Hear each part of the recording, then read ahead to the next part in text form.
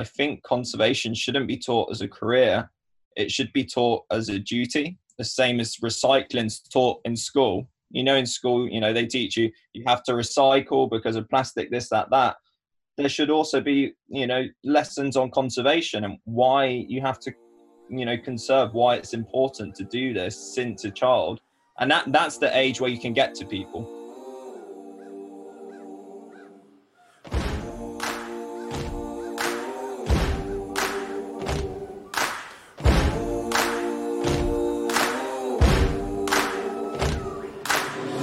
Welcome to the Conservation Couch, a weekly podcast where four buddies from four corners of the earth come together and chat all things conservation. Our mission is to create a global conservation conversation and make it accessible for all. Featuring on the couch, we have myself, Dr. Mahesh Bhatt, James Jemu Mwenda, Jamil Dowling, and last but not least, Blaine Earth Offline Edwards. So if you want to join the conversation, make sure you subscribe right now. I hope you enjoy today's episode.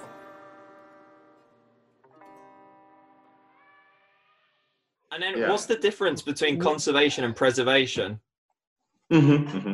And what's the difference between a conservationist and an environmentalist? Oh, man. First we had one hard question, now we've got three hard questions. See you guys next week. I'll have a think about it. That's the podcast for today, done. The conservation couch have been stumped. Yeah. Well, conservation, when you think of conservation, you think of conserving species and ecosystems and ultimately protecting our planet, preserving our planet. Yeah, by definition, that's what it is. Yes. But then the more I'm in this space, conservation is not just about conserving animals, it's also about kind of conserving culture, conserving communities and protecting communities and there's so many different components to it. There's many pieces I think I used the jigsaw analogy last time. If you think of conservation like a puzzle, there's many, many different pieces to that puzzle, and you can't really define conservation without at least, talking about the various pieces, because without one of these pieces, there isn't a complete definition. So, it's complex. It's more than what you think it is. Jeremy's got some big words to say, I think. No, I think as Blaine has said, I think there's that conventional understanding of what conservation is, or just how we can explain it in terms of what it is in the books. We can explain it. It's conservation is just preventing, in just a layman's explanation, maybe it's preventing the natural resources that we have and the ecosystems that they live in. And eventually making sure that there's no degradation, there's no overfishing and all of that. But it is much more than that. I've always gone against that because I believe conservation goes beyond that simple statement, what we think it is. Because being in the field and in the front lines, I have been thinking about what conservation is. And to me, asking why is even conservation important is look at it. What are we conserving? Who are we conserving from? I end up thinking that conserving is just way beyond the natural resources that we have. It's way beyond the ecosystems. It's about people. It's about our relationship with nature. So it's a very diverse meaning. It depends on what, but to me, in the layman's, bushman's language, I would say conservation is trying to protect our planet. One man trying to protect what another man is destroying. That's what I would say in a layman's language. Yeah. At its core, that's what I see it as, trying to protect the planet. The thing is, whenever I think about it, I always think conservation, and then straight away the word preservation pops into my mind. And I think maybe the traditional view of what conservation was preservation. It was like, right, let's keep these things as they are and try and not disturb it much as possible.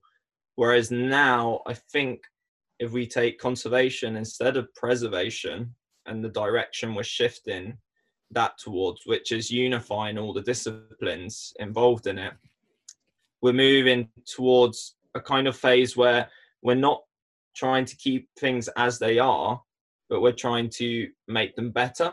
And I'd say that's probably conservation, because if you're doing preservation, you're just trying to keep it as they are. Whereas with conservation, we're trying to bring species back into existence. With the white rhinos, they've got the embryo project going. So, we're fighting to, not only preserve what we have, but to maintain it and make it sustainable. So preservation isn't sustainable, in my opinion. Whereas conservation, I think we've gone past the point of preservation almost. Like we can't afford to do it. But with conservation, we're integrating it into a model that makes it sustainable with how the world's developing currently. Yeah. So yes, we have a problem with world population, and I think conservation takes that into account, and we're looking at ways of making, the preservation and introduction of these species compatible with humans. You got and that has to take into account cultures, technologies, climate change. So I think that's where the difference lies for me. It's kind of like conservation is, it's a good point. Like there is this difference between preservation and conservation. The conservation is almost like this, we are seeking this equilibrium on planet Earth between all the species and organisms that exist on planet Earth. We're seeking that equilibrium, that optimal balance between all of these, the interplay of all these different organisms. And so preserving it, you could be preserving a state that is out of balance. So conservation isn't preservation. It's always seeking to get closer and closer to that optimal balance of the collective. Yeah. Great. And I think I had a long discussion with someone about conservation and preservation, definitely. And I think the question remains, I think, Jamil, is where do we draw the line? I think that becomes the most fundamental thing in terms of knowing when, how, and which maybe species or which ecosystems do you need to preserve, because it is a profound feeling that some of the natures, the consequences we are seeing in some of, in the environment is because of our interaction in it. Like if we would leave a certain area on its own, or certain species, they would thrive even without human interaction. Like talk of a rainforest and all of that. So we had a long discussion. We couldn't be able to come with exactly where do we draw the line between conservation and preservation. And I think that's really a different subject. Yeah. To answer your question with a question, at what point do you think human rights should be superseded by animal rights? When I think the collective right supersedes all of that. So if the animal right, I think the collective right is always. So to put a super extreme example, okay, go for it. And I'm not saying that I back this up at all. This is very controversial.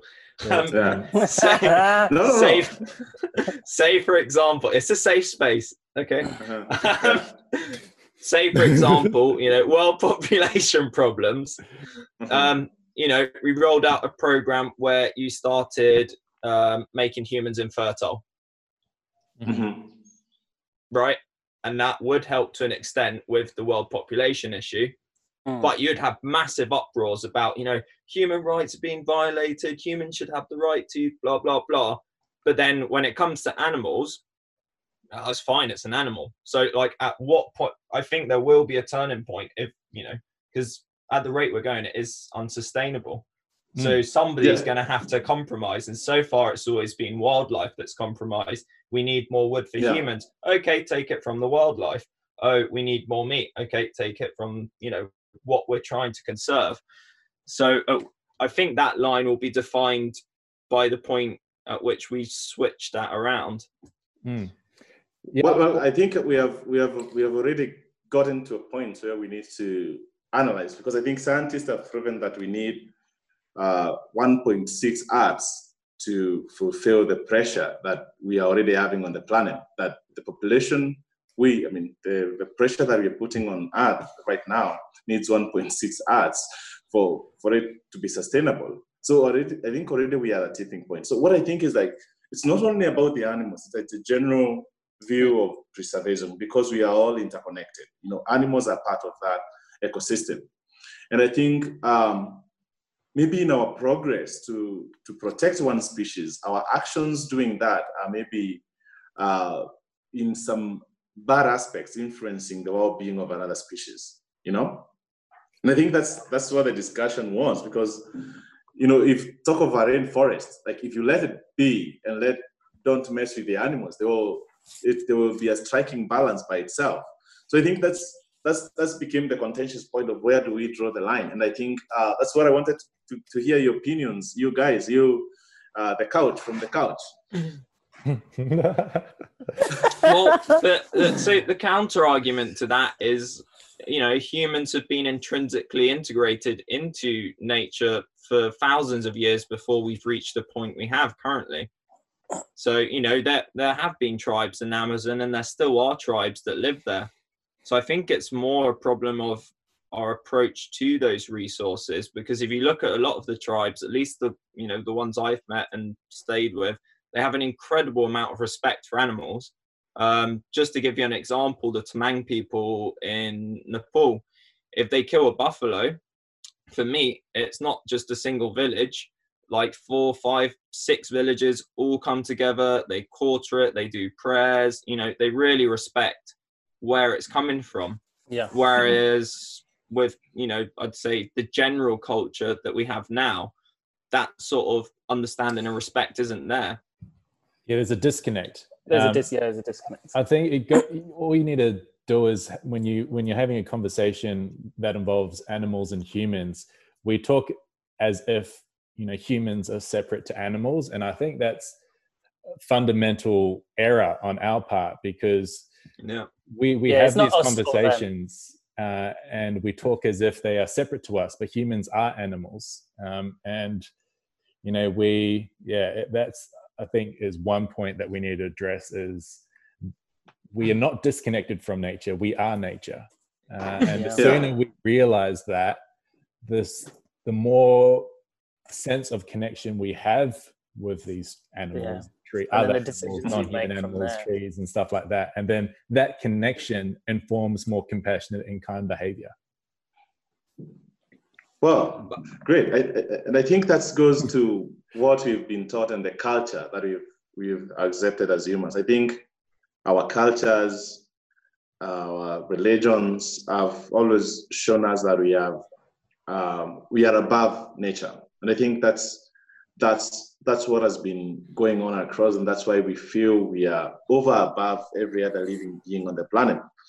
And I think trying now to take that down from us, that we are the dominant species on the planet, is what should be the step forward, to realize that without the interconnectivity that is there in nature, without all of us realizing that we are part of this system, then it's going to collapse somewhere. And we're already there. We're already at the tipping point, because there's clear evidence that our actions and our sustainable way of living on the planet are a great threat to conservation and the ecosystem at large, or rather the environment. So in my own feeling, I think it's the way we've been raised to feel that we are over and above other beings. And that's what every other being feels on this planet. Yeah, it's like we are at the top of the hierarchy. And the fact that you're powerful doesn't grant you more rights, purely based on that value alone. And just because you're more powerful doesn't mean you can do whatever the hell you want. Like, yeah, grinds my gears sometimes. But it's a weird one though, because if we're animals, arguably what humans are doing is in our nature. mm-hmm. Yeah, but I just think that's So if we're to treat ourselves as animals as well, this is just for the devil's sake. I fully Yeah. agree with everything previously Yeah, said. yeah, yeah. I can see some idiots saying this though. Yeah. I just think it's a convenient excuse, isn't it? Just for, No, exactly. But it's like, well, you know, if we're We've also- animals and stuff, why should we limit what is in our nature to do? But it depends what you say is in your nature, you know. Yeah, what does that mean? Like, what's in your nature? I had someone ask me Like the other what day, we've done in the past? Like, does that... So the other one I had was someone said like, oh, is it in humans' nature to be monogamous? I was like, right, well, there's two problems to that question. A is like, what do you mean by nature? And B, I'll have to look B up. But it's like, what are you defining as in your nature? Because humans, you know, say monogamy is probably a derivative of cultural standards being set. But is that encoded in our genes? Because in our genes, we are innately drawn to form cultures, in which case I'd argue it is natural for humans to be monogamous to an extent. But I think that's adaptable to the circumstances. If you're going to have like 80% women population, and I think the culture would adapt to not being a monogamous one. This is going off sidetrack. Yeah. I think the idea that... What are you trying to say, Jamil? Who was this friend? He's the same one who posted the fuck white guys thing. To spark some interesting conversations. I will not name names. I don't think just because something is natural doesn't mean that it is moral or ethical. A human can be born, like, you know, if you're a person that's born a psychopath, it's in their natural instincts to act that out. No. As a society, obviously, would be doing what we can to kind of encourage, I'm using this as an example, but that person, ideally for the sake of the collective, shouldn't be acting naturally. I think we should always be auditing our natural instincts so that we consider the collective interest at the as well. We can't just say this is natural for me, therefore it's ethical to do. It doesn't work like that. We always have to constantly filter those natural instincts and then consider the collective interest and then act according to that. Yeah, it's part of being human, isn't it? Like, we've been blessed with greater intellect, so you've got the ability. It's part of nature. We have the capacity to be able to think about that. Yeah. So that comes with a responsibility not to just act, you know, just on instinct and nature. So nature doesn't equal ethical in all cases, I think is a good takeaway. Yeah. For humans, I'd say, because we have the capability of self-reflection and understanding. Whereas a lion killing a buffalo, you know, they're not looking at it as we are right now. Yeah, it's like this like sentient, this conscious. All these. What? There's no lion conservation catch where they're just discussing their. Yeah, I was thinking about that. We could do a crossover.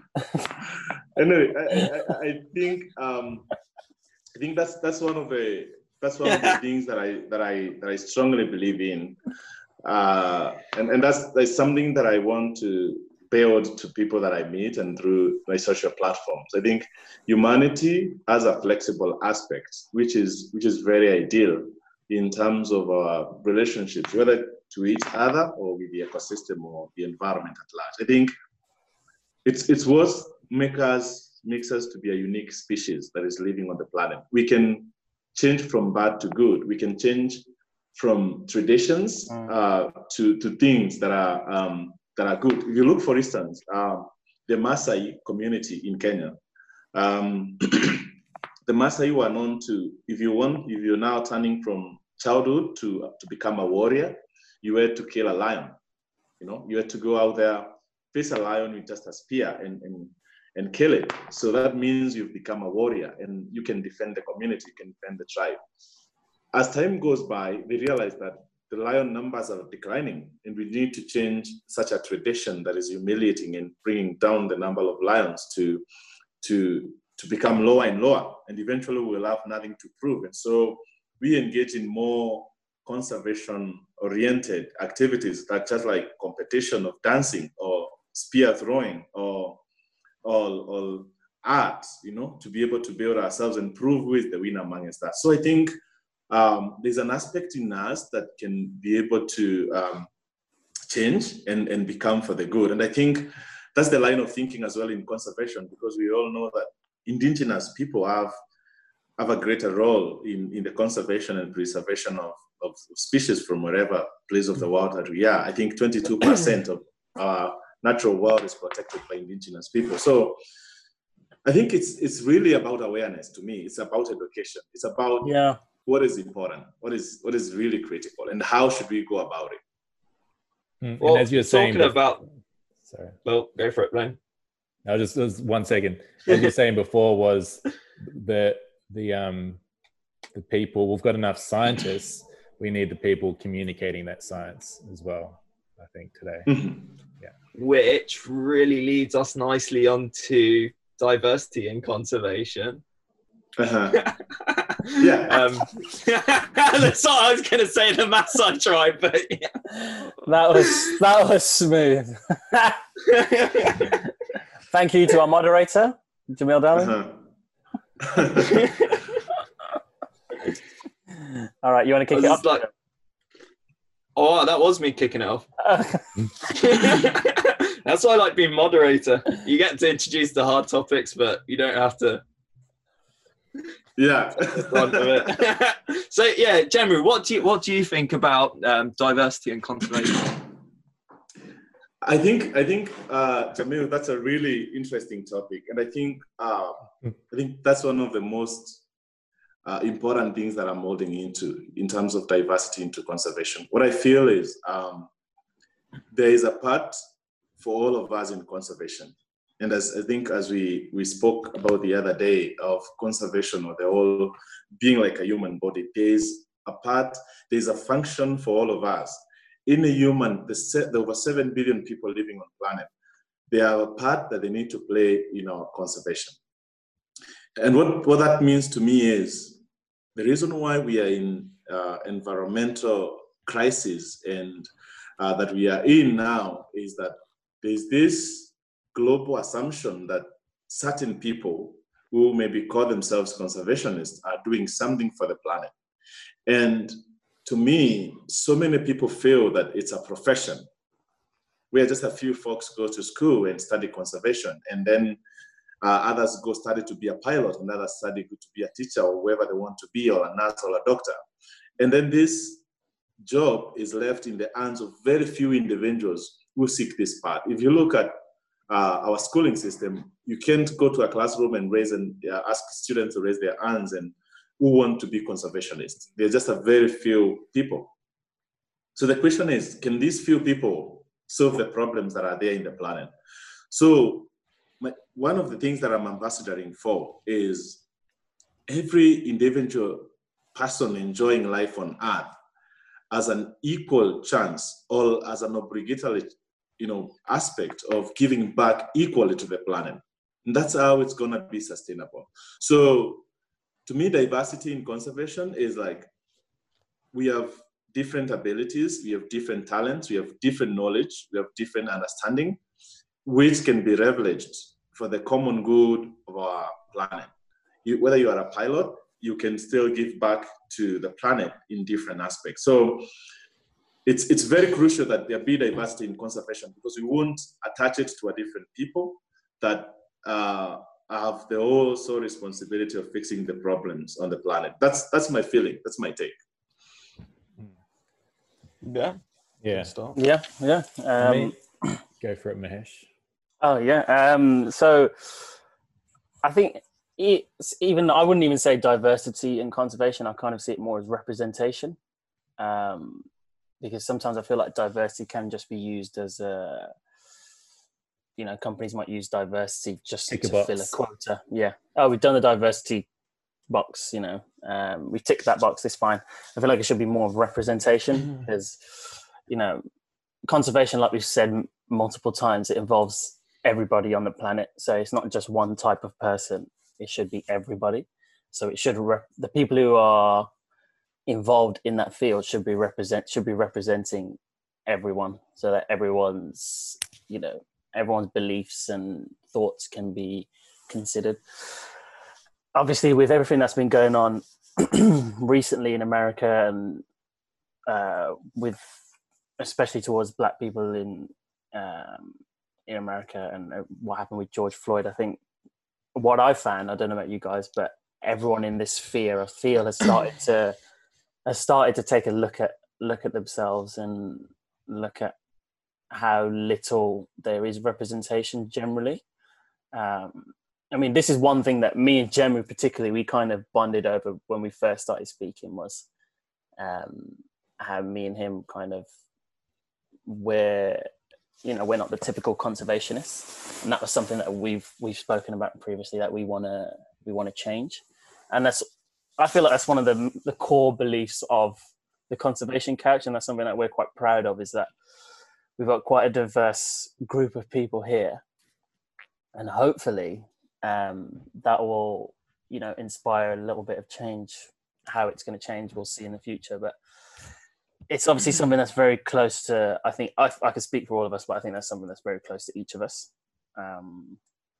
Obviously, I can't speak for the Black experience, but I can speak for the person of color experience, especially kind of in the vet world, which especially in the UK is non-existent. Yeah, it's non-existent. I think I've said it previously on the podcast, but I can't remember what the number was, but I think the number of Black and brown people in the vet course is something like 3%, which is the lowest of any course in the UK. And I've been in many rooms where I'm the only guy that looks like me. You've got a fly in your milk. There's just I've been in many rooms where I've kind of you feel a bit. I mean, it's great to be in the room, but it's also, you can kind of feel that you can feel it, that you're not you're the odd one out, and that's something that really needs to change.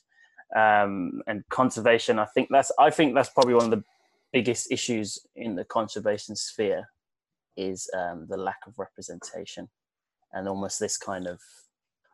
This is how I felt anyway. Sometimes you kind of feel like, as the one person of color, you don't really belong there, and they'll make you feel they don't. And it's not something that some people often like consciously do, but you kind of get that.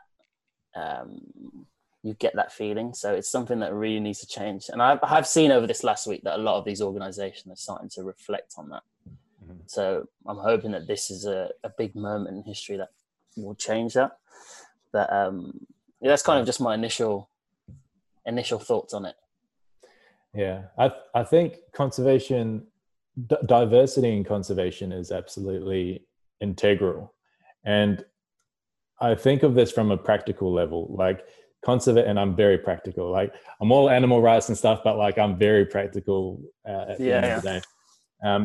And so conservation is a bloody complex problem. We've already touched on that. There's so many problems to solve. And diversity in conservation means diversity of knowledge, diversity of expertise, diversity of wisdom, diversity of life experiences. And all these things allow you to solve more problems. And we don't have a shortage of problems in conservation. So if we limit the amount of people that have influence in conservation, we're limiting the amount of problems that we can solve effectively. And we just don't have time for that. We need everyone involved from a practical level, because we need everyone in order to solve it. Like, we're not going to solve it otherwise. Even from that very practical level, we need it. I think also in regards to representation, from what I've seen, one of the problems is, well, I've got 2 points to make, so I'll start with this one. It's the way that it's taught from a young age. So conservation is, not to put any labels about, but say, a very posh, very standard white. Yeah, it's traditionally it's introduced there a lot more as a Mhm. fancy career. Whereas if you Mhm. go to areas of lower income or different racial profiles, it's not as taught Yeah, as well, much, and it's yeah. not as seen as an option. Really, it's just not an option. Yeah, when I grew up, I Um, didn't know anything. I didn't know anybody or anything about it. Which brings me to my second point, which to get diversity in conservation, I think conservation shouldn't be taught as a career. It should be taught as a duty, the same as recycling's taught in school. In school, Yes. they teach you Yeah. you have to recycle because of plastic, this, that. There should also be, lessons on conservation and why you have to, conserve, why it's important to do this since a child. And that's the age where you can get to people. If you go up to someone who's like 50 something years old and be like, yeah, don't do that, it's really important because, we need to conserve the species, they're iconic and they're essential to the ecosystem. They're like, 50 years. Or at least that's my experience. I'm sure there are people out there who would take it well. I think Jamil, I completely agree with you, because I think maybe in Kenya, let me talk about Kenya. You can't go. I've been doing school talks in my village and in a number of local institutions that come to visit and see the rhinos here.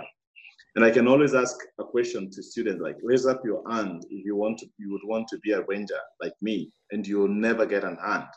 Why? Because in Kenya, our ranger work is regarded as the lowest job in the Kenyan. We are linked together with the police because we are a uniformed unit. And so there's no motivation, there's no desire, there's no purpose to go out there and be in conservation. And I think I completely agree with you. I've been thinking about that. The most important aspect, if maybe someone from a government perspective would be listening at this podcast, I think would be to introduce conservation to the young minds, just the way you introduce learning lessons, like our children learn to light when they're young. Because what we are talking about conservation and the environment is that we are talking about food security, we are talking about health, we are talking about water, we are talking about clean air, we are talking about all aspects of life on earth. So if people don't understand why it is important to protect what they need to live a good life, then what's the point of it?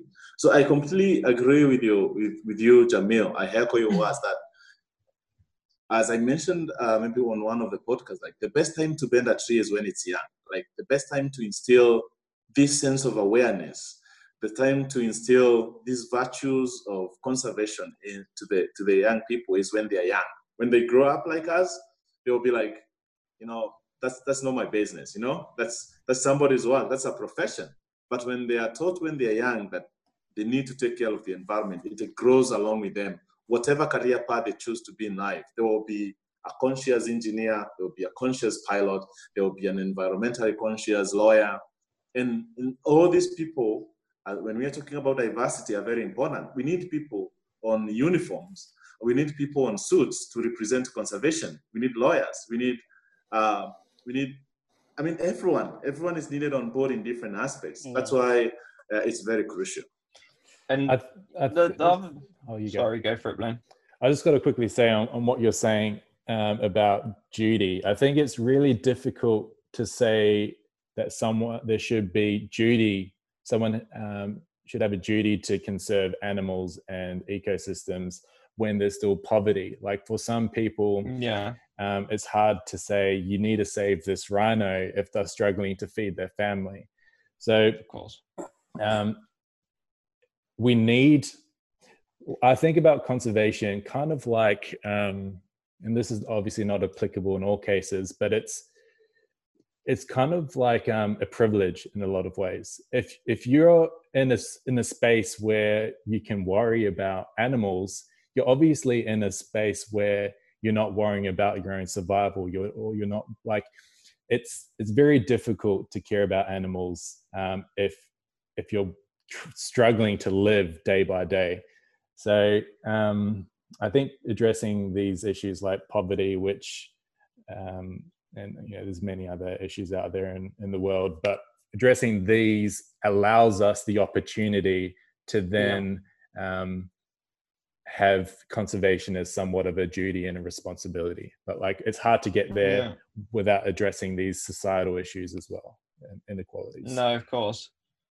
I think, that's a very valid point. And maybe duty is not the correct word, but interestingly, I can only talk from my own experiences, but some of the places I've been with, some of the poorest communities, ironically, have some of the highest levels of respect for the natural environment that I've seen, compared to the people who can afford to ponder these things. So it's quite interesting, and they haven't had to have it injected into them.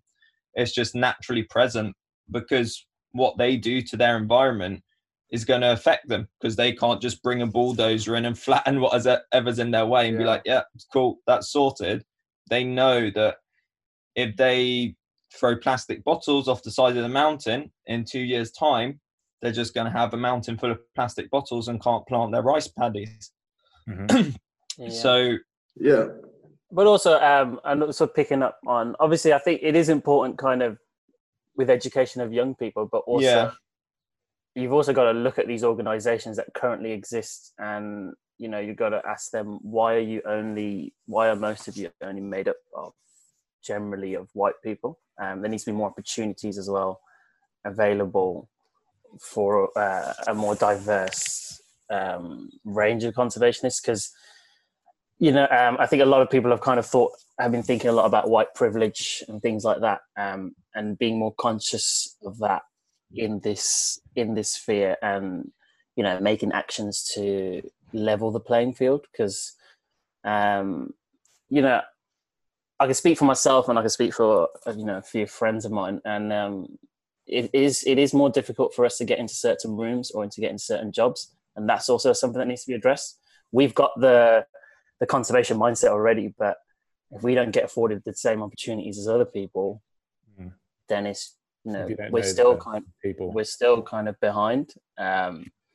So that's also. Do you have any like specific non-naming examples, just to kind of where you might have felt that you weren't granted the same opportunity? I don't know what sort of field you're talking about, if it's veterinary or if it's both. Obviously I can speak more about veterinary because because it's the field that I work in, but there's been plenty of times that I've faced where, for example, there was a time, this was just after Brexit, the Brexit vote. So the times in the country were a bit tense anyway. You kind of see more racial crimes like that happening. And this was like 2016, I think it was. And I was in my final year of vet school at the time. And in your final year of vet school, what you do is you do clinics. So you're not really doing like classroom work. You work in clinics throughout in the veterinary hospital that the university owns. And what the vet school has is they have like a printout of all the students' faces, just so that patients, so clients and working staff know who the students are that are working in the building. And obviously in amongst the faces, there was my face and there was another Indian girl's face. And we were the only colored people on the out of 100, I think it's like 100 of us students in my year. We were the only colored people on there. And I wasn't there at the time, but basically someone kept crossing out my face and her face. So they cross out the face and on all the printouts throughout the hospital. And we were the only colored people on the poster. I wasn't there at the time when it happened, but I know the other girl, she saw it and obviously was quite visibly upset. And that kept happening over and over again. And that's just a small example of like, you're going somewhere to study and you're literally seeing people cross out your face. It's just, and this was 2016 in England, in Bristol. Was it reported or? It was reported, but it wasn't really, you know, the actions that should have been taken, I don't think were taken at the time. It wasn't as big a deal wasn't made of it as I probably feel in hindsight should have been. But I wasn't. The thing is, I wasn't there. I wasn't there at the time, so I couldn't really. I only found out after the fact. But it was reported.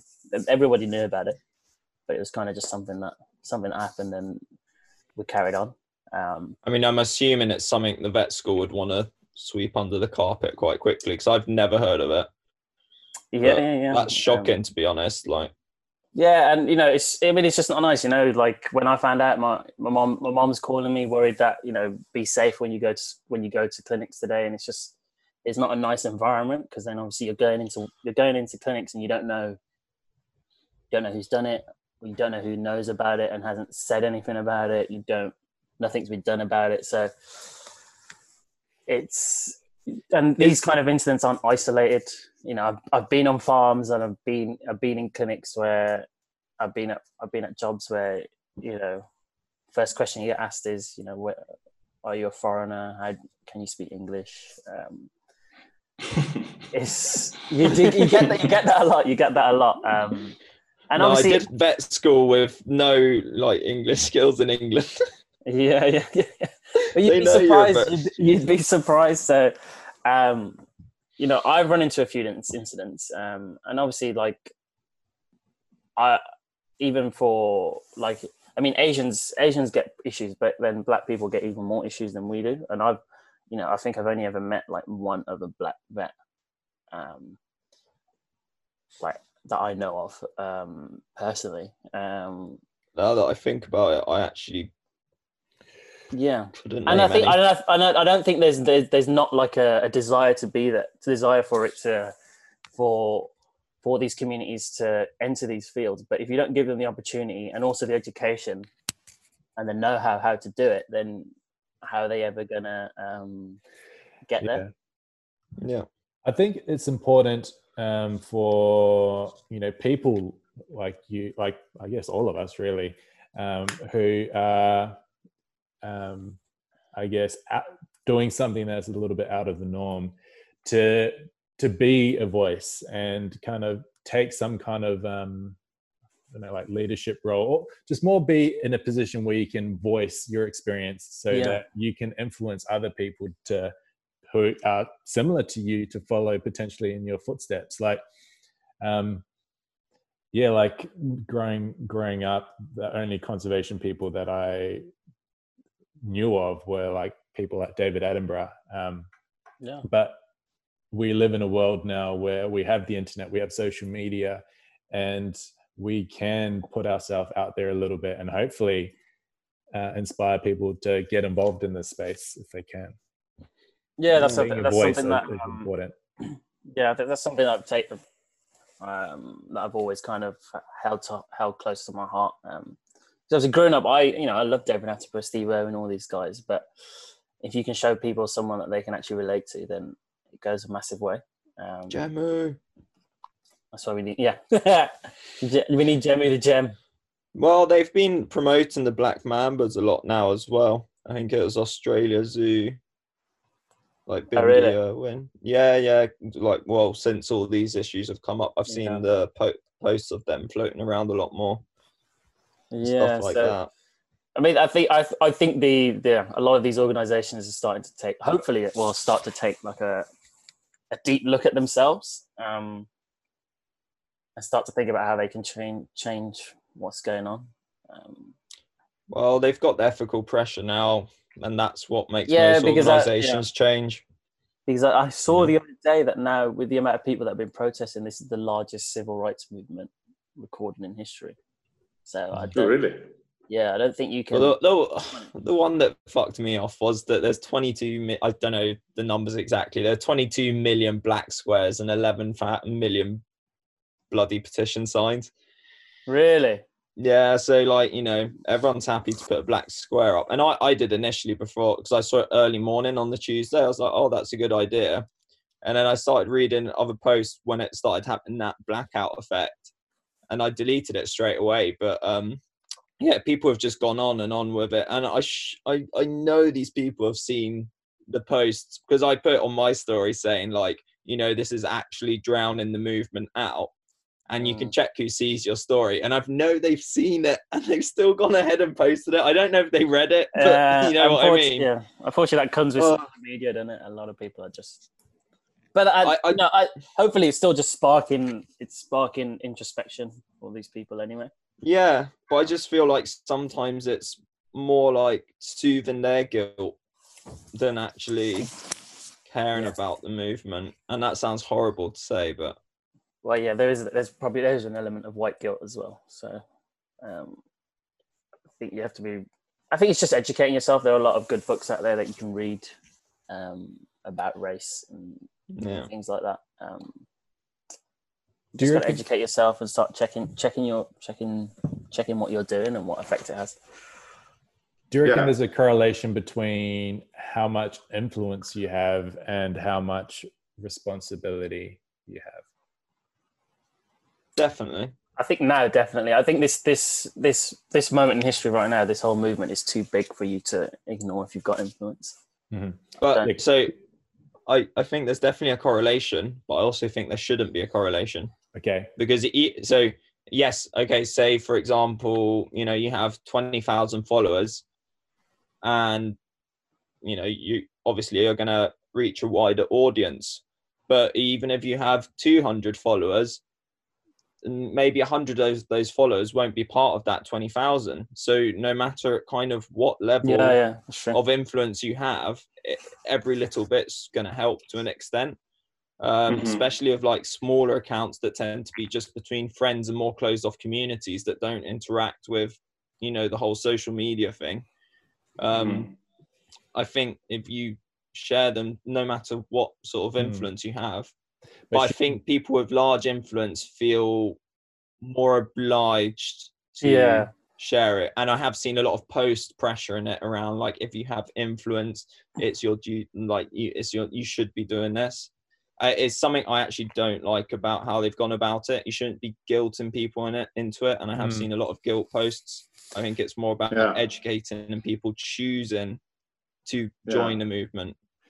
But like with influence becomes, you know, impact. So I feel like the more influence you have, the more potential impact that you could have on others. And there needs to be an increase in in consciousness in terms of what you do. Like if you're just blasé and you're not thinking through what you post or what you promote on social media, you know, whether or not you're pro this movement or not for this movement, these can have real negative impacts if you are reaching literally every single person on the planet. But I asked that question because again, I always think kind of like metaphorically. And when I think of humans as being the ultimate like influencers, like in terms of the species. So we are like the Justin Bieber of this animal kingdom. Like we have so much influence compared to all the other species. That's the one I want to go with, Blaine. Oh, this is what popped into my head. I don't know. Well, I haven't heard Jemmy play guitar yet, so maybe. But like this being the Justin Bieber, I don't know who's the popular ones these days. I don't know. There's some TikTok star. James Mwenda, he's pretty popular. Yeah, I heard of him. James he's doing all right. He's influencing. No, I'm just a bushman, man. I can live in the bush. You're more than a bushman now.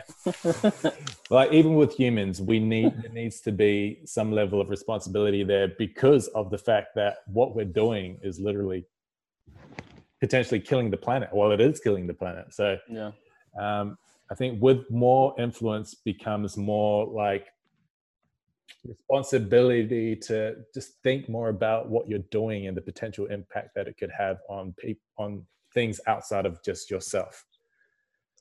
Yeah. I think in echo to your words, Blaine, I think I was thinking about last night the power of what we're having, especially in the influence, especially in the social media world. And I was I was imagining the kind of influence. Sometimes I have to do self-criticizing to realize what kind of influence that I want to reach out to people. And to be honestly, there's a threat to our generation on a negative aspect. If you look at life both on the positives and the negatives, on the influence that we are having, especially on the social media. Because if you look at the way, especially people with influence are projecting themselves out there in the social media, you don't see someone, you can criticize someone, you can eventually even kill someone with words, or even with the influence that you have, or you either can build someone wrongfully who is not a right candidate to be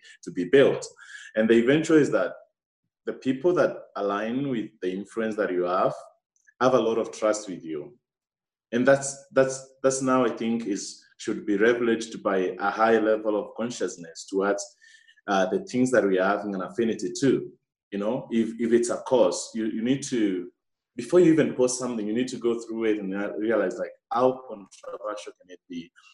Look at the influence that you have and realize, like, this can have a toll on a number of people. You can kill someone with the aim of thinking that you're building. So I think in regard to that answer or that question, I think there needs to be a conscious human being beyond that influence that there is. You need to take it through your mind and be a conscious person. Even though we have a generation of people who are very insensitive, you can send words on social media and hurt someone because you don't see them, you don't relate to them, you don't feel the warriors.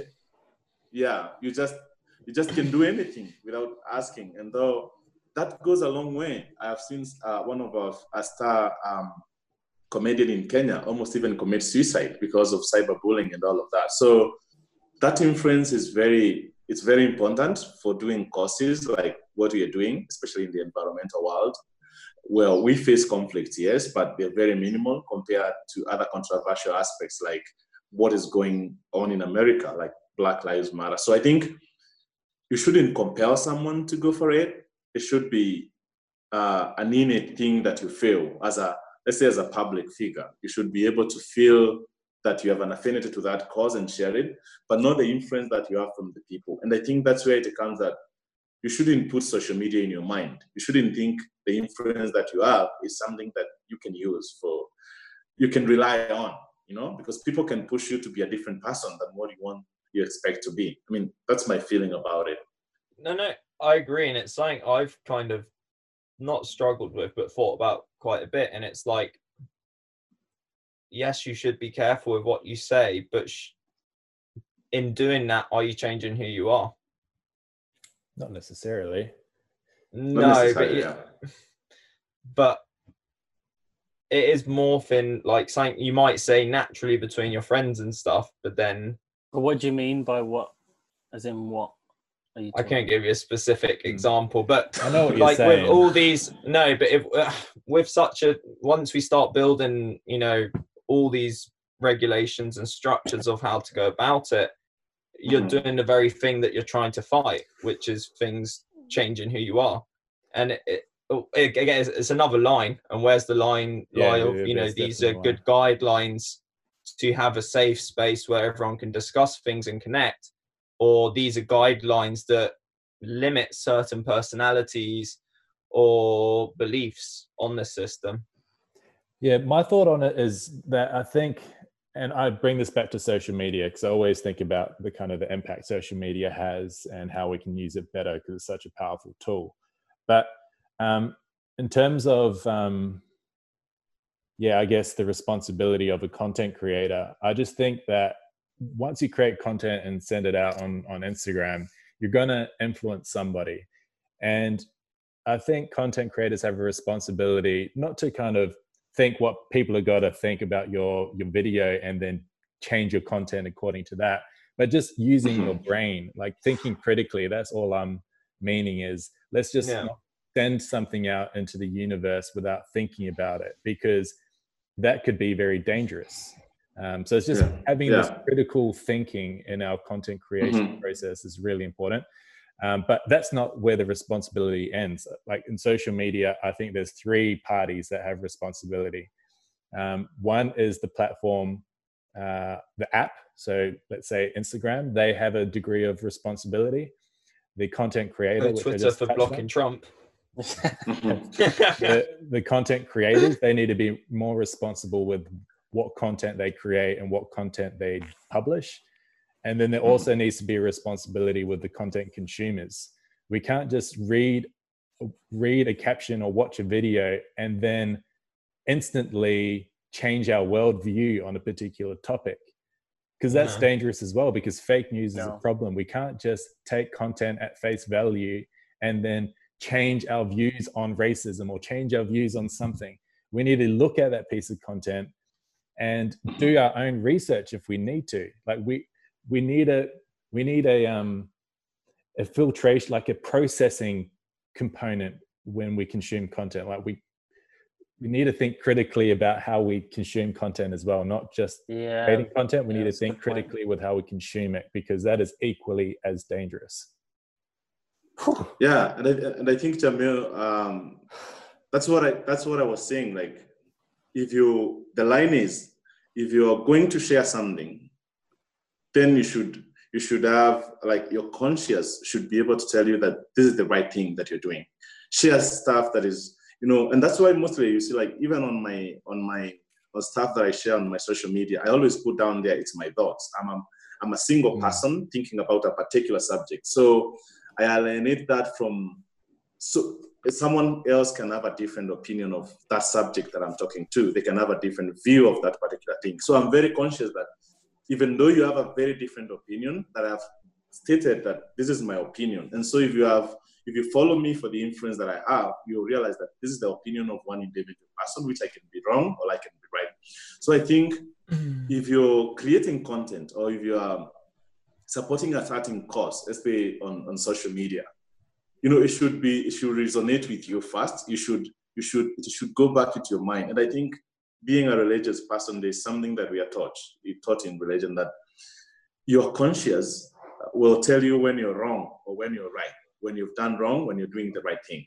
So you should take it back into your consciousness and realize that what you're going to take out is going eventually to be consumed by someone. And it's going to have a reactionary aspect, whether in a positive or in a negative way. Ask yourself, are you trying to build? Are you trying to destroy? I think that's where the line is, but, in my... Like, not to be picky, but I agree with you. But consciousness isn't a uniform thing. So I'm pretty sure Trump believes to his core that what he's saying is, for the best. It's for the planet. It's for his country. And you can't depend on consciousness because it's variable. And maybe what we're saying here to us, it's very conscious and we're saying the right thing. I can assure you there is someone somewhere that if they listen to this, they're gonna be like, what a fucking bunch of idiots. They don't know what they're talking about. They've not traveled, they've not seen the world. I'm 100% sure. But that's their consciousness. I'm sure we've got some All Lives Matter people who wouldn't agree with us. Oh yeah, man. But don't mention All Lives Matter to me, please. That's just a disclaimer. But I think this is where intention is really important. Like, all you can control is, you can't control the perception of your content. You can only control the intention of your content. So all we can do is make sure that we're doing what we can with the things that we can control. Anything that's out of our control is out of our control, and we can't think about it, because all we can do is control what we can control and make sure that our intentions are as best as possible, because I'd much rather a bad outcome with good intentions than a good outcome with bad intentions, because when you play it out over time, it's better off for the planet, the person with the good intentions, because they will always be proactive about getting that intention aligned with the outcome over time. I think that's very true. You can't control. Mostly people have different aspects, and that's what I was saying. Okay, maybe I'm thinking as me in terms of consciousness being because whatever someone posts will have like a level of consciousness that tells them that exactly what they're doing is the right thing. I completely understand with that, but that should be leveraged by ethical aspects of living, you know, and that's what I'm considering. That if you're trying to send something out, you need to be very conscious that you're not offending someone, you know, even though people will be offended at some point. Yesterday, I was doing a live in Vegeta's page, and there was one person who was commenting, and I even stopped talking to read the comments that she was sending. I was like, gosh, how can someone have such a negative energy? What was she saying? I'm talking about rhinos. What's her handle on Instagram? On Instagram. Call her out. I was on Instagram live, and she was like, these rhinos are ugly. You guys are evil. You guys should not even be talking. You're disgusting. Until like so many people. What's her handle? Sorry. I didn't even read her handle. I was so annoyed. Like, I stopped. If she hates everyone, why is she watching? I never Yeah, understood exactly. that. Like, they're just looking for the attention, Trolls. like Yeah. exposure. I've never understood that. People who get so worked up. It's like, you could just turn it off. Like, you don't have to. But the Why- thing why is, is I it? also think a lot of the time people like that, out of a bunch of positive comments, if you have one fucktard just commenting shit like that, they're going to get exposure. And part of me thinks to some extent they're doing it for the attention. Definitely, Yeah, yeah. There were two definitely. people. Yeah, sure. see, Definitely. yeah. There were two people. There were and they two. were saying negative things. So It's a people will gang. comments, and it's like, this is so ugly. Just out of nowhere, like, this is so ugly. It's like, What I are really you like talking about what I really like about this is I know Gemma really took it to heart when they call the rhinos ugly, because Yeah. He's like, my rhinos. My Yeah. girlfriend. Oh, God, fuck it. I was like, Fatima is even my girlfriend. Don't you even know that? Like, how can you say she is ugly? You know? Anyway, Did you That was- respond that- to any of the comments on the live? I think I said, well, honestly, in this life, you need to accept people for who they are and what they are. If that's the kind of energy you are, then you're right. If you think they're ugly, I I have no disagree different with that. opinion about it. You know, like I don't have, you know, if you start arguing with that person, you're building them up. You rather, Take the high road, yeah. yeah, you just tell them if that's your opinion that That's these what they rhinos are want. ugly. They want you to engage, don't they? They want Yeah, you- yeah. So you be dismissed. I even didn't read about, because I was reading comments and I was like, someone is saying these rhinos are ugly. So I was reading that, and then so what would you say? I was like, oh yeah, it's an honest world. So if you think they are ugly, you know, it's your opinion, and you just pass it. I don't know, Blaine, what's your thought about it? oh, Ooh. I can see you're Do disagreeing with that. you think rhinos are ugly, Blaine? Yeah, Blaine, what are you trying to say? no, that's Trust me, cute. Jamil, if it was you, I think it would have been an ugly If I scenario. was Like- single, I didn't hit that. Well, Jamil said monogamy is, you know, is monogamy. Well, tell you what, there's only two northern white rhinos left, and there's one man who has both of them. yeah, that's So- true. Isn't he? no, Anyway, yeah, go finish it. oh, sorry. Oh, so what I'm saying is like, you can't control what people want to see. I mean, some people are built with so much energy. Some people have been maybe through a lot in life. All what is surrounded them is negative energy and bad energy. And that's what they see life. When they see you, they might see you the same. The content that you share might see the same. So you really can't control that. But as an individual person, sending these things out, make sure they come from a very honest point of your life and your point of your heart, and share it. And that's why you're saying, even in Trump, I have no problem with him. He's sharing what is in his heart. Like, we can easily judge someone by what they're sharing. You can easily tell what kind of energy is driving someone by the content even we are sharing on our social media. You really can describe what drives that particular person. So it's very okay when you share something from your heart, even if somebody else feels it's wrong. I think it shows clearly what is the driving force behind you. And that's where consciousness is. Share whatever you want, yes. That is deep inside your conscious. So if it's really helpful, we will know that the kind of person that is in you. Yeah. Blaine, I don't know. Yeah, trolls are trolls. Trolls, the thing with trolls is Trolls are trolls. if you I feel sorry for people that are genuinely saying cruel things to other people, on the internet and even outside. Like, in order for that person to be so cruel, they must have some demons in their life. Like I always default to kind of, why are they being so cruel? What has happened to them that manifests this cruelty on Instagram Live? Like, I think that's also that sprinkle bit of empathy on there is important as well. But I was making a funny face before because I've got a big question for you guys. Oh God. As you know, I love thinking about back on the couch. I love thinking about big things, and one of my all-time favorite questions was kind of, what would the three most, like, if you can only pick three values or like ideals or attributes for a human, what are the three most important like values? And so, because when Gemma, you were talking about we should accept people, one of my values was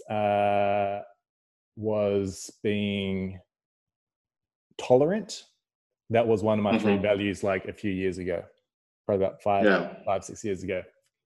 But I've replaced tolerance with empathy, because tolerance, some people you shouldn't tolerate, and there's some actions that you shouldn't tolerate.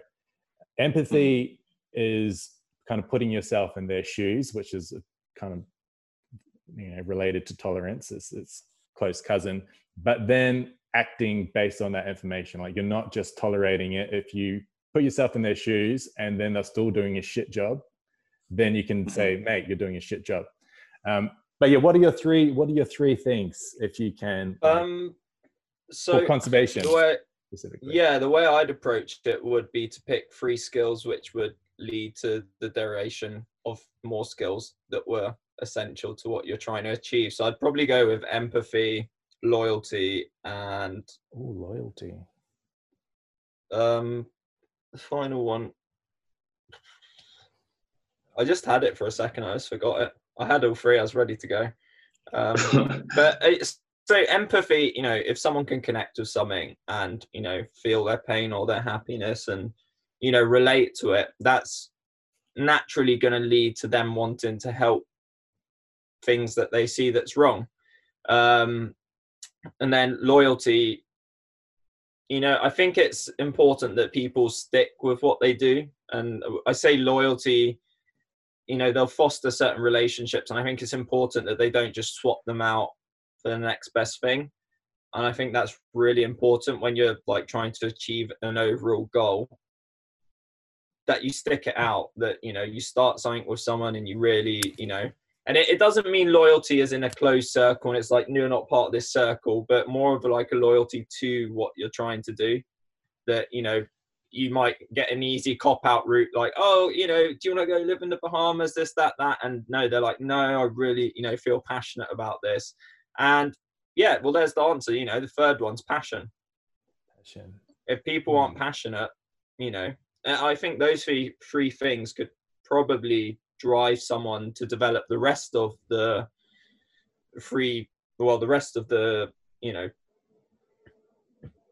can't find the word now, profile that's required for someone to strive for these things. I think with those 3, you'll develop into quite a strong candidate for conservation. Yeah, I think they're quite good ones. I'd probably add in maybe patience. Which would you swap it out for? Probably loyalty. Okay. Because I think a lot of what you're saying for loyalty you could probably use for patience anyway. Because as we know, a lot of these things that we want to achieve in conservation, it's not going to come overnight. And especially nowadays, or even in our generation, the whole point, I kind of see the whole point of conservation is leaving behind a better environment for the next generation. So I think a great deal of patience is required for that. And obviously now we're in an age where with social media and stuff like that, you're seeing, people want things now and people want to do things now. So, and that can sometimes cloud your judgment. So if you're able to have patience and just, step back and just see things more clearly, I think that can be really helpful. So patience, and that's something that I've always kind of held quite close to me as well, is just trying to use patience a lot.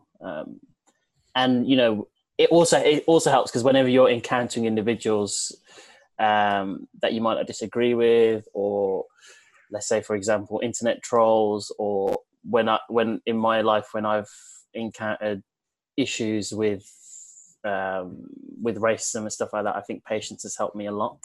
Sometimes you might want to, there might have been times where I've wanted to react and blow up, but I've known that, you know, if I do my time, for example, at vet school or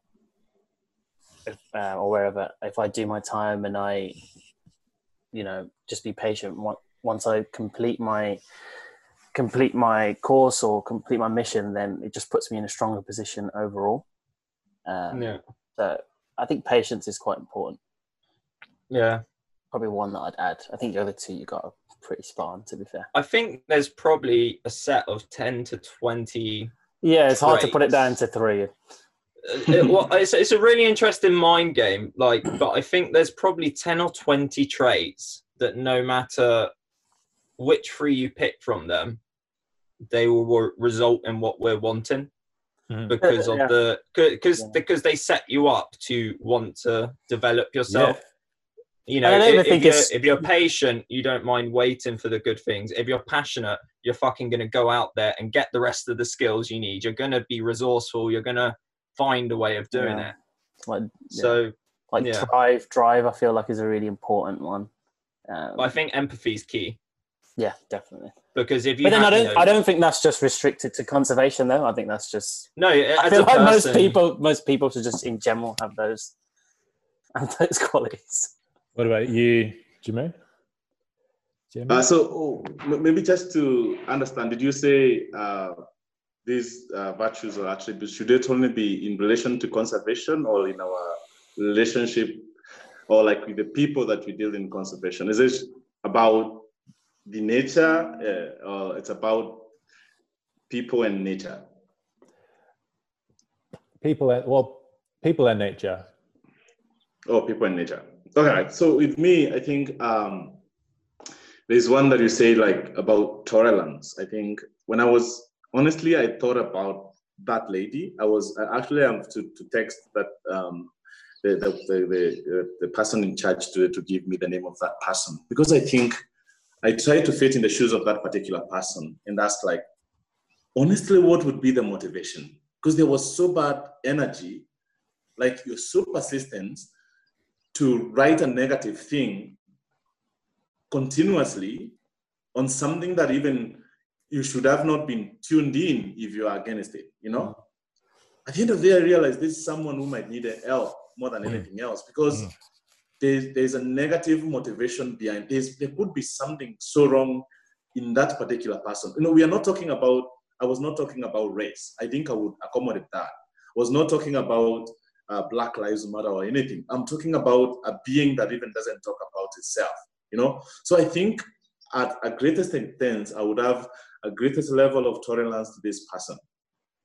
I think this person, I believe, will need some therapy of a kind, because maybe they're so lost in themselves, they don't realize what it is. So tolerance is one thing that I would have, especially if I have to be, link it with conservation, because you need maybe to embrace a certain way that people are doing things. If sometimes, even if it doesn't really match with you, it really gives you a spirit of having sort of like resilience to what other people are doing. So that's another thing I would have. Resilience in doing stuff, in handling people, other patients. Because if I went to India, Jamil, there's something the people of India would be doing in regard to conservation that maybe I don't agree with, but it's their way of doing things, you know? And that I should be adaptable to that, because things can't happen exactly the way I think they should go. It will never be a perfect world. I think having that tolerance, resilience, and of course empathy, because it seems like empathy is like the threshold of all of this in all of us. So those are 3 things that I would really. Could I add one more? Yeah. No, you can't add one. You need to swap them. We agree. No, you said there's like 20. No, to choose from. This is the challenge. I was gonna say, a good sense of humor. Because, oh man, there's a lot of conservationists that I met. They're just so dry. That is very true, though. I need people I can banter with. So, yeah, I'm going to add that one in. Okay. I think that's more personal than the Yeah, overall no. picture. Look, this is the Mahesh catch. needs people he can banter with, otherwise he's not working with you. It's true, man. Come on, let's be professional. So, Gemma, you've got tolerance, resilience, and what did you say your third one was? Empathy. Empathy. Okay. Yeah. All right. I'm going to tell you mine real quick. So, Oh, it's all right, mate. Don't worry. what you were saying before, like these 3 values would lead into like 20 other ones down the track. But I find it important to kind of track back to maybe what those fundamental ones are. And for me, like ground zero is self-awareness. I think that is the most important one for me. That's like my foundation, because that having that awareness of your skills and stuff like that, what you're good at, what you dislike, what you're interested in, that can inform what these other, like what you should concentrate on more. Like if you're perhaps lacking a bit of empathy due to your just who you are as a person, maybe you can emphasize that part of your life a little bit more. Self-awareness is my first one. That's my foundation. Second is empathy. And empathy is good in terms of like informing how you act for other people. Like that you're acting with a bit more kindness, you're acting, being considerate to other people. So empathy is a big one for me. And then the third one, I think I'm going to go with resilience. And resilience is good for, so empathy is how you act. It informs how you act. Resilience helps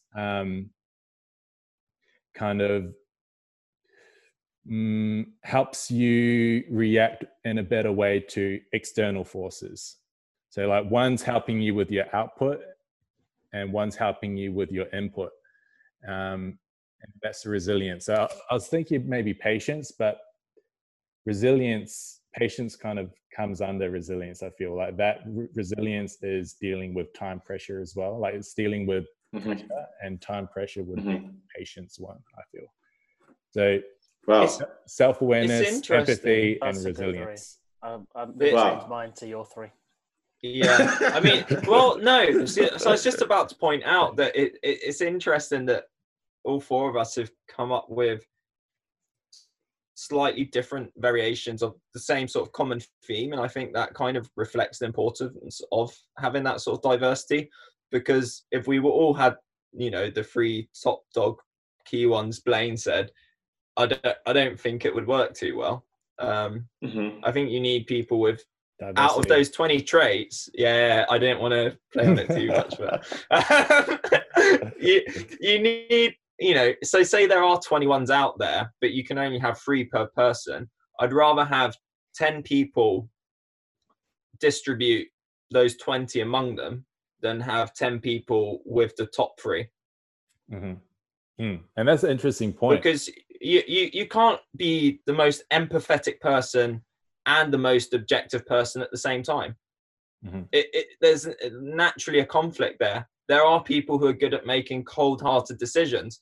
An empathetic person, maybe they'd struggle to make some decisions too long. Like they just sit there and maybe get stuck and balance things out and go over it in their head and just guilt themselves into not making a decision.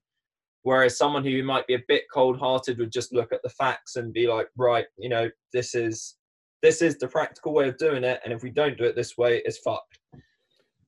So yeah, I think that it's important to have a varied skill set among people. Do you think self-awareness is valuable for every single person though? What are your thoughts on that? Yeah. I think I like it in my own personal, because if you really don't know who you are, then you don't have a sense of direction. You don't have what to believe in. You don't know where you're going. And I believe you cannot take people where you've not been, in terms of, especially when we're talking about the environment. So you really need to have a sense of direction. You have a clear vision of where you're going to. So a self-awareness, who am I? What am I good at? What can I do best? Who can I have along me? Who can I accommodate? So it covers all the other aspects. It gives you a limit of how far I can go, because you know yourself, you're aware of yourself, the limits, the thresholds of who you are. So I think that's a really cool one. That's a really, really cool one. And I agree with you. On the self-awareness one though, like how do you become more self-aware? And I think the key action for that is experiences. The ingredient is experiences. So it's very difficult for you to develop a level of self-awareness without having different experiences. And going back to the diversity part, that includes experiencing and tasting a range of different things out there in the world so that you can discover what you like and what you dislike. I think in terms of people trying to figure out who they are, they can often become overwhelmed in the pursuit of figuring out who they are, because there's so many different variations of what that could look like. But through your experiences, I think it is equally important figuring out what you're not. So I think we're obsessed with finding out what we are, and we disregard the things that we're not. And that equally is valuable. And the things that you figure out that you're not, they come around more frequently than the things that you are. Does that make sense? Yeah. Yeah. So so I think that's an important part of the process of figuring out who you are, is figuring out what you're not. Yeah, life experience. What if you want to be inspirational, but you're just not? So you're identifying with something, but you're just not that. So that's just an example. I think if I've understood your question, Jamil, I think that's where determination and hard work comes in. I think if you believe in something, you really will go for it. And I think it narrows down again to self-aware. I believe in this thing and I can go for it. And that's where resilience comes in, because then you have to be to work really hard against all odds to get to that inspirational point that you want to be. Honestly, I tell you, I wasn't this kind of person that I am. This was triggered one day when I saw Sudan dropping tears in an evening. I never knew how to talk to people. I never knew how to speak. I never knew how to say anything. I never knew social media. But I realized that it's one thing that I can do. It's one thing that I can do for this rhino. I don't know. I came and realized we have the last of these rhinos. So what can I do with my time? I don't know how to speak yet. I don't know how, but I started working towards it. I started with children. I perfected how I'm talking about conservation. I've never gone to any conservation school. I've never gone to any university or any college.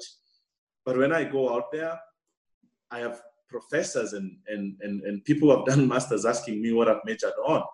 It's about going for it. It's about believing in a purpose and going for it. Against all odds, like I'm not limited. I can buy books for myself. I can read. I listen to speeches of people. I listen to Barack Obama's speech. You go towards the orientations of that direction. And I believe that's what makes us unique as a human being. Yeah, I think you've got to, I think that's where the resilience comes in. Like, you've got to, even if people say you can't do or whatever, I think all four of us have been in, there's times in our life where people have been like, no, you can't do that. So would you say that I've been proving them wrong my whole life too? It's the best feeling. Yeah, man. Yeah. Sometimes the only people that get your vision is yourself, but you've got to be resilient and driven enough to be like, okay, you know what, and it may not even lead to what you think it's going to lead to. It's the best feeling ever, though, when it finally all comes together and those people are still around and you can turn around and be like, see, I told you motherfucker. Hello. me too. Me too. I'm talking from a very honest perspective. Me too. I don't think I felt in the initial stages, I felt or anyone felt that I was qualified to talk about conservation matters because I'm not qualified. I'm not in terms of qualifications. I'm not. So going out in the world and going to speaking engagements for another thing, a typical Bushman would have to go. But I went. I did it. So it's about believing in being self-aware. Exactly what do you want to do, and where do you want, and how you want, and going out and doing it, and being resilient about it. So it's very practical in my life. I don't want to talk about more details, but it's very relatable. What you're talking now is very relatable to my life because sometimes I sit down and ask, like, even how do I even make it? Sometimes I don't even know. I think that also just highlights a thing that I think we just need to move away from the qualification idea in the traditional sense of it. Like, honestly, you don't need a piece of paper to know what you're talking about if you have the life experiences and that's what you've grown up doing, you know. I think it's ridiculous that we've monetized expertise to an extent. It's quite an interesting way to put it, actually. Well, it is what we've done, and of course it's important to teach. But I'd also argue that Jemu has more knowledge and experience on conservation than someone at Bristol doing the Masters in Global Wildlife and Conservation. Yeah. Oh, yeah. And you can't replace life and on-field experience. But he doesn't have the piece of paper. And I don't know if this has happened sometimes, Jemu, but maybe people won't take you as seriously when they find that out. I mean, it's happened to me when I have talked about things I know quite a bit about, but I don't have any of the documents to back that up. Definitely, yeah. I mean, there are offices that I can knock and tell them that I'm a conservationist. Honestly, I can't, in the typical education world, I can knock in an office if I have to leave maybe Opedita and knock in an office and say, like, I am a conservationist. Believe in me. I need to place these papers there to prove that I have this degree. And I think in the conservation world, that's the most wrong thing. I think because there are people that I've met who are conservationists. They have all the papers, they have all the degrees and the masters, but they have no idea. It's a profession. They have absolutely no idea what they're doing. So I don't know how that can change, but it's something that we need to change. It's a tide that we need to change so that people can embrace that you don't need to have a certain qualification to care for the planet. And I think it draws us back to our topic today. What is conservation? I think we really don't need to have a certain qualification for you to care for the planet. You don't really need to go and get any structured education to really care for the planet. It should be an innate thing built from an early stage in us that it's our sole responsibility to care for our planet. Because when we attach it to education, if we attach it to a qualification, then so many people feel out of it. They don't feel connected to it. They don't feel they're part of it. It's a qualification. You need to go to school and get it. So it's something that I'm hoping I can be able to change in a small scale. My voice is still so small, but it's really that if you look at indigenous people, for instance, local people in Africa, these people protect the natural world in the most knowledgeable way they know. That person doesn't need to go to a university that they can be now a qualified conservationist. And that's where we need to embrace all these aspects to realize that the universal aspect of protecting the planet needs all of us in our diverse ways of thinking, our diverse understandings, to be able to realize it, other than confiding it to an individual who goes to a classroom, taught by someone who wrote a book, from collecting information from people who live in the nature, and eventually doesn't. So it's my feeling. I might be wrong, and I would want the couch to correct me. No. But that's the most innate thing that I feel. No, I agree with you. I agree, and I even since a young age I kind of struggled with that because I always had this sense of, why do I need this organization's approval to tell me that this is what I can do. That's why I dropped out of school. I bloody hated school. Which school? In Spain. Well, in Spain, yeah, in Spain. I was kicked out as well, but yeah, same thing. Tomato. Yeah, exactly. But the only reason I always wanted to be a vet, or maybe that's the wrong way to say it, always wanted to be heavily involved in conservation in the front line. The reason I ended up doing veterinary is because it was the fastest, most efficient way to get me where I wanted to go, although it's a 5-year degree.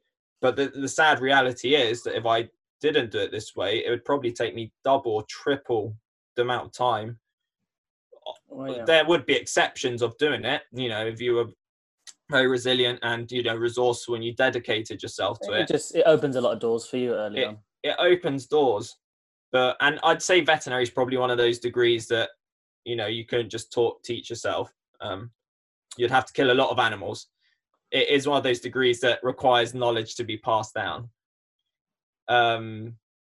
But I'm sure there's things that people have learned in the field in regards to animals that aren't taught on vet degree. Well, I know there are things that have been learned in the field obviously, that aren't taught on the vet degree. Yeah, definitely. Yeah, like that knowledge part is the critical part. So how do we acquire knowledge? We can acquire knowledge through going to university, but that's not the only way that you can acquire knowledge. So we need to just be more open-minded about the fact that, you can be very knowledgeable in a particular field without going through the conventional means of education. Or like I personally, especially nowadays, because information is so readily available.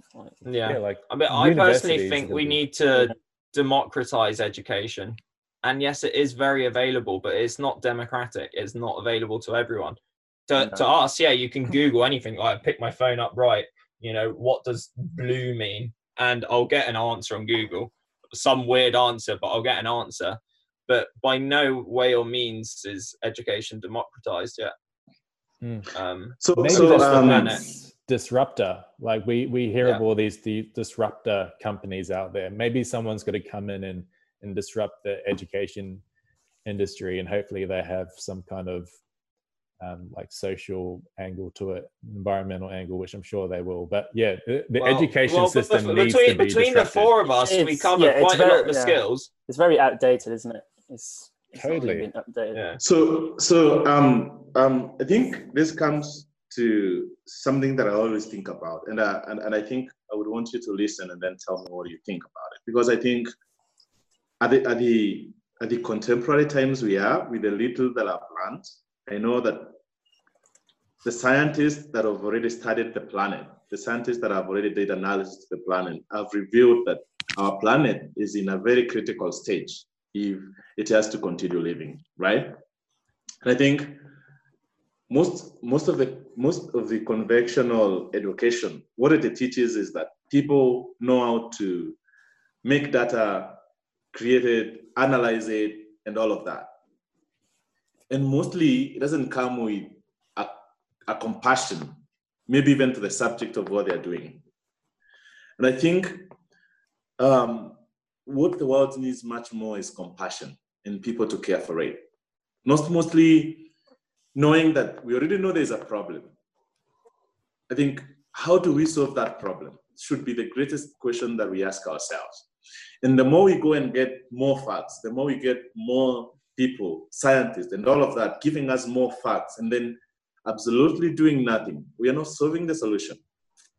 So how do we now bring the masses to make them feel that there is no distinction between the scientists? The scientists who studies there will come with very complex scientific aspects that a common local person who should be engaging in conservation cannot even understand. So then there's this margin between who is a conservationist and who should care for the planet. And then these people completely will feel left out. And so we don't have that. And the few people that go to school and study to be conservationists are not enough to solve the problems that are facing this planet. So how do we go about that? How do we leverage the education? Yes. So that's what I feel. So that's what when I said we don't need more scientists, I wasn't being like people don't need to go more school, but we don't need having many more people giving us more facts that our planet is collapsing without many more people coming up to adjust what is causing it to be the problem. Yeah, we have all the words, but none of the actions. Yeah, so please help me on that, because it's something that is very controversial in my mind. Like, well, I think getting to having the conversation we're having here, having it with kids, having this sort of conversation where they could ask whatever level question and to whatever, but just having this sort of conversation with children at an early stage and throughout their education, because education, at least my experience of it, was this is what you need to learn, this is how it is, blah blah blah, and there was never much of an opportunity to discuss things. And like, even as a kid, I felt like I had things to say, and I think if we had, you know, education was taught in the way that we're discussing things here, it would, you know, inspire a lot of kids to pursue those things. And I think humans innately have a sense of responsibility. So if that was nurtured from an earlier age, then maybe more people would get involved. But yeah, I think the solution to conservation is children. Yeah, they have more babies. they are the key. So it begins with them. Well, you know, it begins with us teaching them and educating them. And I think in the primary school phase, there needs to be stuff like, if we all agree that self-awareness is an integral part to everyone, these are the things that need to be instilled into children throughout their schooling from primary school. Like, some people talk about meditation in primary school, stuff like that, like thinking outside the box. How can we encourage kids to be more reflective? Because I can see how that wouldn't go down in Spain with the Catholic Church. Have to deal with that. But yeah, no, exactly. But how would you get that into the system? Create a new system. Burn this old one down, yeah. Classic. And I think that's what's happening. Like, a lot of the thing with old school systems is large systems are slow and resistant to change. And the thing with the world that we live in at the moment, we've gone through a period of such rapid change that these old school structures are just not adapting with the times. We need people like us. So you were talking about the importance of science, the importance of communication, but we need innovators and we need entrepreneurs in the space, because entrepreneurship drives innovation, and we need as much innovation as we possibly can in areas like conservation. Like, that's just the reality. Like, we need innovation. How do we foster innovation? Entrepreneurship. We need more of that. And I think, to me now, that's why I think folks that we need to have more folks that can leverage what is factual. What is funny, guys? Sorry, it's just your like. Folks, we need more folks. Yeah. You know, yeah. That's to me, in my honest and in living in the bush and the way that I think, the best way to help conservation and the future of our environment is people who have gone to school, the scientists, or the facts that have been gathered towards the well-being of our planet. There should be middlemen. There should be people to leverage that to the local people on the ground here. Because without that, if we are talking about extinction of species, blah, blah, blah, the consequences of all of that, the local people, you know, who have no affinity for conservation, and we all know that it's a very fundamental aspect of being, will not find it relatable to them. So I think people will take that information, extrapolate that information, make it sense, make it look good, make it more relatable to our contemporary humans. That's one of the big steps towards solving some of the environmental issues that we have. Then how do we do that? So I think that's why the conventional education system should come with people or education programs where there can be people who are more like teachers, who can even be employed in an education system, who will basically talk about environmental aspects and mostly the relevant issues that are affecting our environment. So that even kids grow knowing that this is what is happening. Climate change, the Arctic, if it melts, then we are all messed up and all of that. And they find it relatable as they grow about. Because the more we have, more information. And that's why, Blaine, as you are saying that you are the amplifier, we need to have the flies coming out. Yeah, I was waiting for it. I was waiting for you to finish. So it's an honest feeling, man. Maybe I think a lot living here in the bush, but that's what I feel. I might be very wrong, but that's what I feel should be the best way to go towards this, because so many people don't know what's happening to the world and the implications of what is happening to our planet. And until they know, we will only be talking about conservation. We'll be talking about extinction. We'll be talking about environmental crimes. There will never be a solution. So the only issue of what I had with what you said earlier, and it's not like an excuse or anything, it's like caring about, so taking care of the planet. The planet, I don't know how to say this without sounding bad. The planet's going to be there irrelevant of what we do. But do you know what I mean? So, you know, if anything, we're going to kill ourselves off, eventually restart. Important is that we preserve what we have and that we try and maintain the planet as it is. But the planet is, it will be there. I just don't, the phrase of taking care of the planet, I mean, the planet's been here for millions of years. It's had meteors hit it. It's had ice ages. It's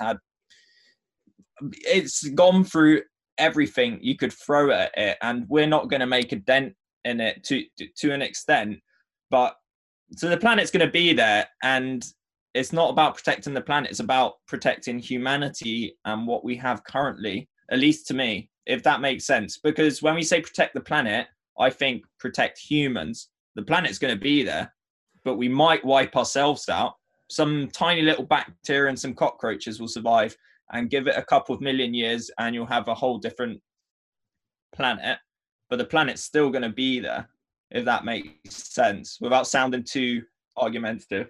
Yeah. No, I think what it is that it is very clear evidence that our unsustainable way as humans on the planet is what is causing the environmental crimes and the chaos that we're seeing.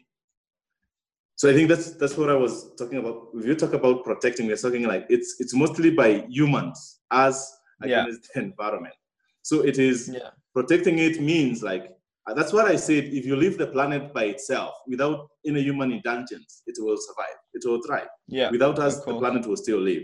So it's our actions, that's the protection. That's where the protection comes. It's from us overfishing, polluting, deforestation and all of that.